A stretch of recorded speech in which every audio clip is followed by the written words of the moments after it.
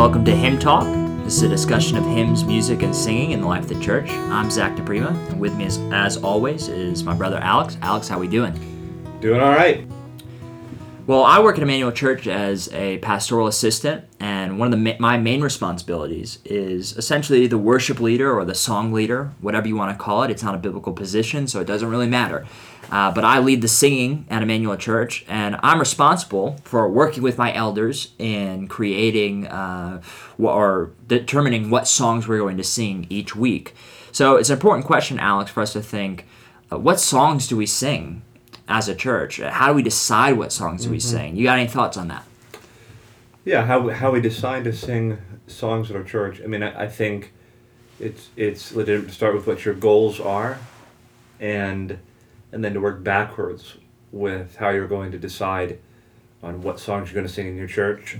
So the goal is for all of God's people, young and old, male or female, regardless of personal interest in music and things like that.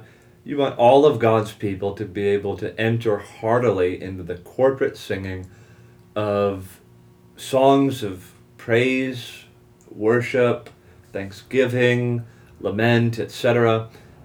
You want all of God's people to be able to enter into the corporate worship of God, to His praise and to His glory. Okay, that's the goal. Well, then you want to work backwards. How are we going to select songs then that achieve that goal? What songs will we sing? And so at Emmanuel, this is not at all original to us, this rubric I'm about to share in terms of what we've done at Emmanuel. This would match up very well with what Isaac Watts was seeking to do, what his philosophy would have been. It would match up also with Martin Luther's philosophy of corporate worship in the life of the church, corporate singing in the life of the church. It would match up very well with what many of the Puritans thought should characterize the singing of churches. I recognize the application might be different, but in this rubric, I think we're very well in line with what generations of the church have done in centuries past. There are three basic sort of leading lights for us, or guiding lights for us, in terms of thinking through songs for worship. We want all of our songs, first of all, to be theologically rich in terms of the content of the song. So we want to sing truth. We want to sing the truth of God's Word. We want to sing it back to Him. We want to express it ourselves. We want that content to be theologically rich, theologically specific, biblically informed. So theologically rich content. The second would be singing songs that are congregationally oriented. And that's normally where most of the discussion happens for us. Songs that are well suited for a congregation of untrained voices. So not necessarily vocalists, but people young and old, trained and untrained, musical and not, are able to enter into the singing. And then the third piece would be just singing songs that are musically edifying, which is admittedly a moving target. I think there are songs that have been really musically edifying. What I mean by that is emotionally stirring. The music fits the words. That have maybe worked well in generations past, but now seem out of date, and we might update the tunes or take tunes and modify them or something like that. But we want music that our people like, music that stirs the heart and the emotions as well and expresses the words of the song. Alex, you're a lead pastor in a church. You're usually primarily responsible for preaching God's Word, and you seem to have a lot of thoughts on the music. That's kind of peculiar. I think if we talk to most pastors and we ask them what songs they're singing that Sunday, they usually probably have no clue. They're like, that's the music guy's responsibility. So why is it that you care about this? Why do you think pastors need to be involved in singing in the life of the church? Well, first of all, I hope it wouldn't be true that most pastors wouldn't know the songs they're singing that Sunday. That'd be sad to me if that were the case, and I guess that would certainly be true of many. I would say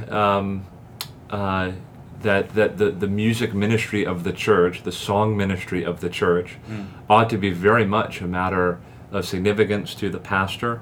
Your responsibility as a pastor is to shepherd the flock of God and to steward the teaching ministry of the church, to communicate truth to the people, and one of the mediums through which truth comes to us is through the songs that we sing.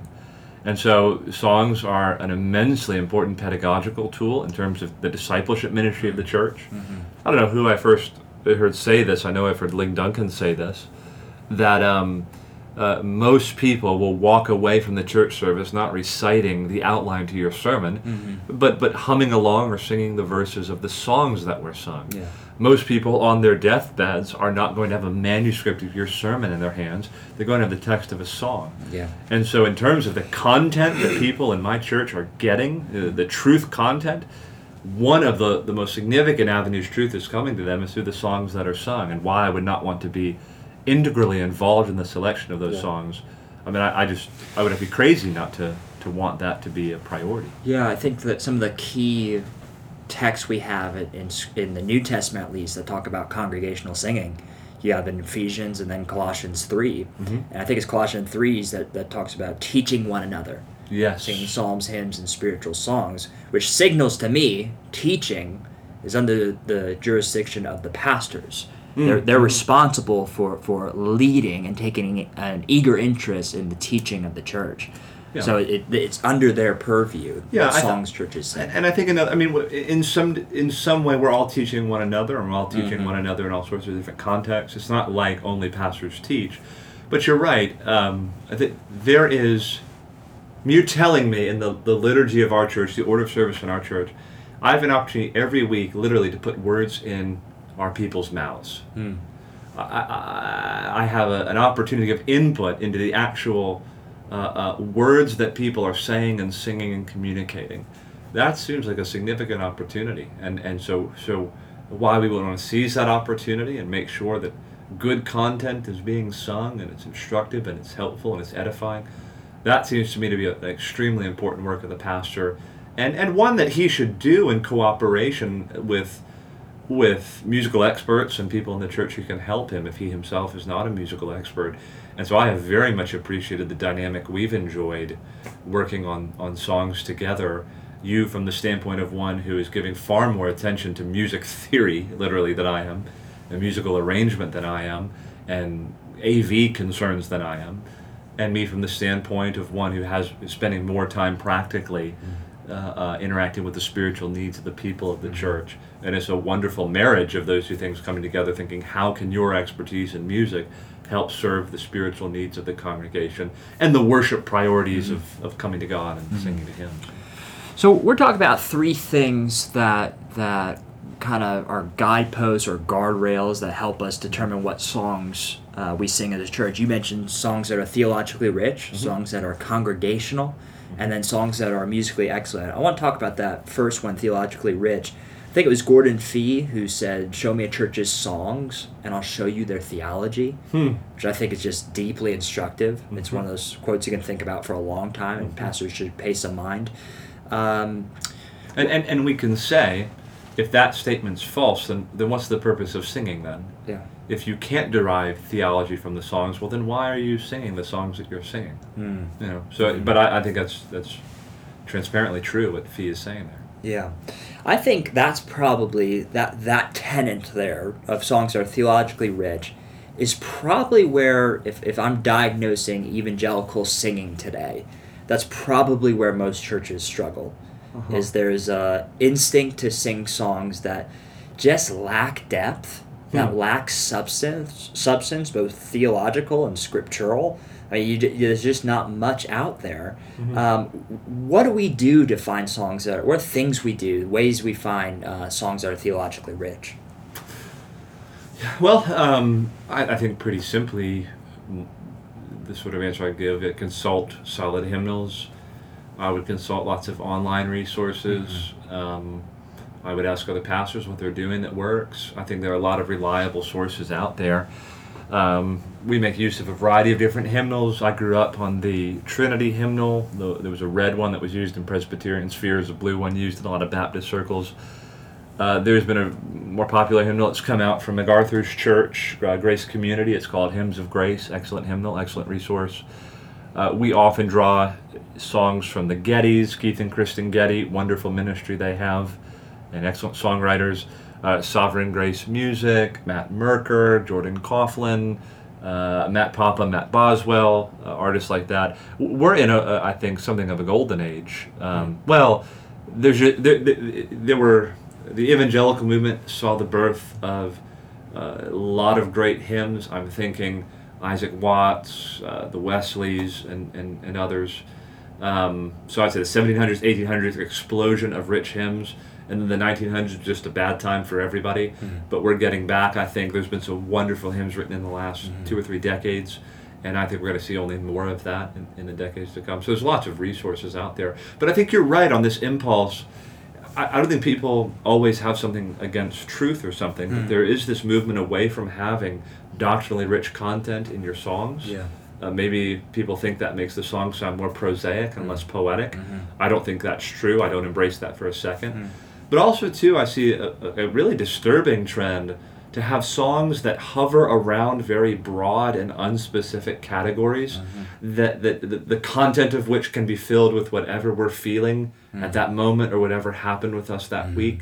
So I'm talking about general praise songs that might center around a vague idea of light and darkness, or You can feel free to give an example. well, I'm not going to give one specific example because I don't want to rain in anybody's parade exactly if there's a song that's meant a lot to them. But a song where, you are hope, or you are the light, and you broke into my darkness. And, well, there's wonderful ways in which God is light. There's wonderful ways in which God is the God of all hope. There's wonderful ways in which light is broken into darkness. But the songs themselves do not oftentimes attach any specific scriptural content to the very broad category of light, hope, darkness, etc.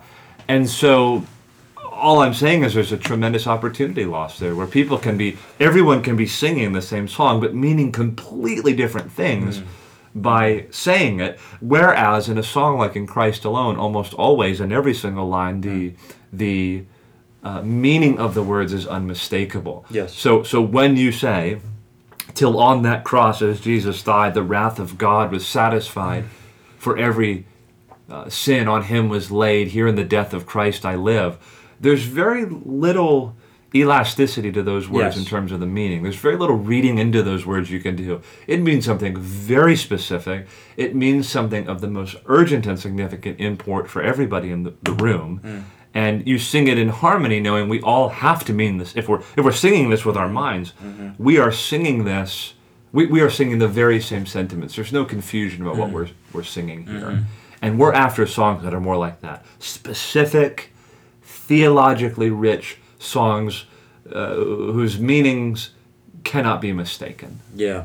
And this can be hard because I think many of us hear songs. We might have sang it in another church or at school or maybe even heard it on the radio, and we attach significance to it, and it becomes something that we enjoy listening to. And Alex and I and other leaders in the church, we have the happy privilege of having members constantly suggesting songs that they've sung in other places, and usually they're great recommendations. One thing that I do, that I learned when I was leading music in college, that I think is super helpful for song leaders, is if you haven't heard the song yet, and haven't heard whether it's a hymn or a praise song or something like that, read the lyrics first. Read the lyrics first. You mean before hearing the tune? Ever hearing the tune or ever hearing the music. Because then you'll realize if this has any positive true statements in it. If the song is saying something worth saying. I think it was Al Mohler who said something in a different context. But, brother, I can't disagree with you because there's nothing to disagree with. Oh, yeah. And a problem with a lot of the songs that are being written today, and many songs that I think are being sung in the church, is not necessarily that they say falsehoods, but they don't say anything. Or they don't say anything worth saying. There's no meat to what they're teaching. Yeah, or anything really specific I can sink my teeth into. Yes. Yeah, so, similar idea. And so, yeah, I agree with that very much. I would say, too, once you've read the text of the song and you hear the tune, I think this gets into a different topic, not musically edifying or congregationally oriented, those other two. We could talk about that. Let's talk about that second one. We talk about congregational, picking songs that are congregational. I can say personally, as a song leader, this is where I spend most of my time thinking. I would assume is so. This song congregational? Personally, yes, our church, we come from we're sort of Reformed. We take God's word pretty seriously. our people wouldn't let us sing a song that wasn't theologically rich. It wouldn't get past them. I think that's true. Yeah. So where you and I are probably spending most of our time thinking, is this a song that's singable? Is it congregational? Yes. Will it work in this congregation? And that to some degree is a moving target. Some congregations are more skilled at singing than others. And so the same song that might work in one setting may not work in another setting. There are some songs that just particularly thrive with several hundred voices and that won't work with 27 people there. And probably some that could work with 27 that would work with several hundred. So that's a factor. I think it's a moving target. But yeah, I agree. I mean, what I was going to say a moment ago is that one way to judge whether or not a song is congregational is to sing it a cappella. Where do we depend on the musical accompaniment to make this work? And I heard of a pastor who would ask people, I think it was Aaron Menikoff. The office test. Yeah, the office test. I think he said to you that if you can't sing it in my office in a way that makes any sort of sense, then we probably can't sing it in the congregation. I think that's a good point. No offense to Chris Tomlin or the sort of artist you hear often on contemporary Christian radio. Most of his songs don't fit congregationally. A lot of them do. Some of them do, I should say. But a lot of them don't. They're more built for a trained vocalist or something like that. And that's not, I don't want to poo-poo those songs as spiritually unimaginative or unhelpful or unedifying. But maybe they're just better sung in the car on the way to work or in some other setting. So yeah, I think it's very important. And I have my eye on especially those members of my church who I know don't have a musical background and who I know maybe don't even especially like to sing in any other context. Some people, you give them any song to sing, they'll want to get into it. But there's some in our congregation who definitely are not musical but in their orientation. And so I'm thinking, okay, how am I going to get Bob in the back singing? He doesn't have a great voice, doesn't like the way he sounds. He's not a very musical person. But he needs to be singing out to God, and I want him to be included into this, and I don't want to pick a song that's going to squeeze him out. I want to find songs that Bob can sing. Yeah. And so that's a huge priority. What are some factors, and I can think of several, but maybe you have some, what are some factors that contribute to whether a song is congregational or not? Well, the key signature would be one. That is the song too high or too low? I think that's where a lot of mistakes happen. People would try a song and they'll think, oh, that didn't work. And it was like, well, no, if you just moved it down a half step or a whole step, it might have worked. So key signature is one. And that's when you and I go back and forth on. Oh, yeah, definitely. Yeah, because you're often on the stage, I'm often in the congregation, you're hearing the music from, the singing from one vantage point, and you can pick up on certain things. I'm in the congregation, usually on the front row, so I have voices behind me. And I pick up different things as well. And so sometimes the song needs to be lower, sometimes higher. Often lower. I would say generally, as I go to other churches, I'm thinking if they would just bring this down. Look, most churches I go to, usually the music is more performance-oriented. The one who's leading is either, more popularly now, I feel like a woman, or it's going to be a young man with a higher voice. And I look out at the congregation. A lot of the congregation's not singing. This is normally. I mean, I'm not saying everywhere it's like this. Either the congregation generally is not singing, or maybe the women are singing and a few men. But almost everywhere I go, the men are not singing. That is almost universally true. That in congregations across America, most men are not engaging in the singing.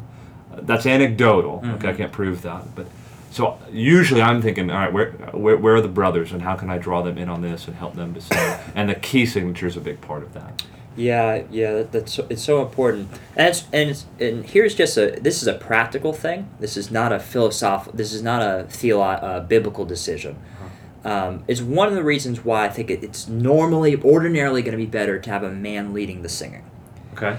Is because if the man's leading the singing, the tune or the key's going to be usually in his register, and it could be easier to draw out the men's voices in the congregation. It's just a thing that dispositionally women typically are more drawn to sing. I think that's probably generally true. Generally we can see that to be true. And something Alex mentioned earlier about serving our brothers is, it's just one of those things that I know, as just from my experience, I sang in church as a kid because my dad sang. Mm-hmm. And our dad has a terrible voice. He's essentially tone deaf. But I learned to love Christ because my dad loved Christ, and that was shown in the way he sang to the Lord. Mm-hmm. Mm-hmm. And I think of, if we lose the men singing in our church, we'll lose the next generation. We'll lose sons looking up to their dad. Yeah, and I just want to qualify that and say, if the reverse were true, that men sang more and women sang less, I'd say the same thing Yes. from the reverse vantage point. Yes. But I would also say, like, I wouldn't necessarily say women temperamentally or otherwise are more interested in singing than men. I think just it's a cultural thing. Well, yeah, that's true. But I would also say the men have been squeezed out. The men have been literally the key of the song has excluded them, and men have been conditioned for many decades now that this is more for the women of the church. First of all, the men are usually unable to reach the notes that are being sung, and then the songs that are being sung are not the sort of songs that are drawing brothers in. So I think men have felt excluded, and so that kind of part of the service, they're happy to just observe what's going on stage, and whether or not they're participants in it is not really the most important. So that's our context. But I could easily imagine another culture in which maybe the reverse is true. In either case, you want men and women both heartily entering in. Yeah. And finding ways to do that. I think it's one of the most glorious things we see in just regularly in the life of our church, especially when visitors come. They're usually not drawn to our style of worship, and they're usually not people who tend to participate in singing a ton. And they're usually people that come from another church. Mm-hmm. And it's clear that their church has subtly taught them how to not sing. Mm-hmm. How to not sing in church, whether Yeah, they're and- used to a and- performance, whether they're used to That's exactly songs right. being too high. Yeah. It's Everything has been signaled from the front. You are not an active participant in what's Yes. going on right now. Yes. Yeah. But it's been just wonderful to see those people over time more and more participate in the worship of God. singing. I regularly hear people say something like, I never really participated in the singing before came to this church. Our son never sang until he came to this church. Or, my husband always kind of felt like he wasn't really included in on that, struggled to sing in church. He feels he can enter in here. That's routine feedback we get. What are other congregational factors that to a song being congregational? Well, I mentioned the key signature. I think the rhythm of the song. Mm-hmm. I think we try to pick songs that are very predictable in their layout. The tune is predictable, so you're not doing very unexpected things from a vocal standpoint or melodic standpoint. So rhythm's a big part of it. I think there's ways you can organize the instrumentation that lends itself more to congregational singing. Again, predictable arrangements of songs. So predictable arrangements. This podcast is called Hymn Talk. Mm-hmm. We've been talking about a lot of hymns. We're not really talking about too many praise songs or other things. What do you think hymns as a genre are so geared towards congregational singing? Well, I think that's the strength of hymns. Yeah. Generally, they are. That is part of the theory. Do we sing exclusively hymns? No. Well, no. Do we sing mostly hymns? I'd say mostly hymns. Yeah, we sing from the Psalter, we sing hymns, we sing modern praise songs to some degree, and something between a hymn and a praise song. Mm-hmm. I'm struggling reaching for a good example right now, but I'd say more hymns than not. And But we're not an exclusive hymnody church. No, I wouldn't say that. But we just tend to go to hymns more than anything else. Hymns, ancient and modern. Mm-hmm. So, but yeah, I think hymns are time tested. They're proven. They work. I mean, from a pragmatic standpoint, there is no question that hymns are easier to sing. And I contend you can see that in conference settings or things like that. You might sing, I see this so often, you might sing 3 or 4 praise songs or something. Hillsong is a mixed bag, but let's say the 3 or 4 worst Hillsong songs. You're singing songs like that, and you can hardly hear people around you singing, not necessarily because the music's too loud, they're just really actually not singing. And then the band decides they're going to do a throwback to an old hymn, like It Is Well or Turn Your Eyes Upon Jesus, and all of a sudden, the assembly erupts in singing. Yeah. Well, why is that? Well, it's because hymns just generally lend themselves better to congregational singing. That's not a prejudiced statement. It's just a pragmatic statement that hymns. And look, Handel's Messiah is one of the most glorious music in the world. A lot of it's not congregational. Only the choruses are meant to be congregational. So there is great and glorious music that's not hymnic or congregationally oriented. But I'm just saying, if the goal is to get the whole congregation singing, you can't do better than a lot of the old hymns, which are designed to draw a congregation of untrained voices into the singing of worship to God. So we'll consider that last tenet, but before we do, one thing Alex reminded me of, just another thing that will help your congregational singing is the volume of the music. Oh yeah. And that cuts both ways. I think if your volume's way too loud, where the person next to you, or you can't hear the person singing next to you, that's gonna be a problem. That's gonna be That's typically, I find, is going to discourage people from singing, and it's gonna signal to them, I'm supposed to listen right now. I'm supposed to listen to what you could call a performance. On the other side of the coin, if it's too quiet, that can just be awkward too, and people are hearing maybe too much of each other, or it's just if the song leader is singing too quietly to the microphone, they think, oh, I'm supposed to whisper now. So you got to think about practical things like this. We want this to be a practical talk with some just practical things you can think about to help your singing. Yes. I think something Bob Coughlin teaches in Worship Matters that I just think about really every Lord's Day, and it's something I tell my AV volunteers too, is our job is to remove distraction. So God will be worshipped today. If we're not crying out, the stones and the trees are crying out to God in worship. We just have to remove distraction. We need to get out of the way. I think preachers need to do this when they present Christ in worship. Oh, sure. It's the glory of God in the face of Jesus Christ, and that glory is changing people. Well, the same thing's happening in our songs. So me as a song leader, whether it's my guitar playing, my piano playing, my voice, all of these things, I want to remove distraction from God's glory and the words that we're singing to Him. Yes. So anything we Amen. could be doing to do that is that's the goal. That's the task. Amen. Musically excellent. This is our most subjective, tenet. But how would you describe that? What are we looking out for? Yeah. So theologically rich, congregationally oriented, and musically edifying. Yeah, it is a moving target.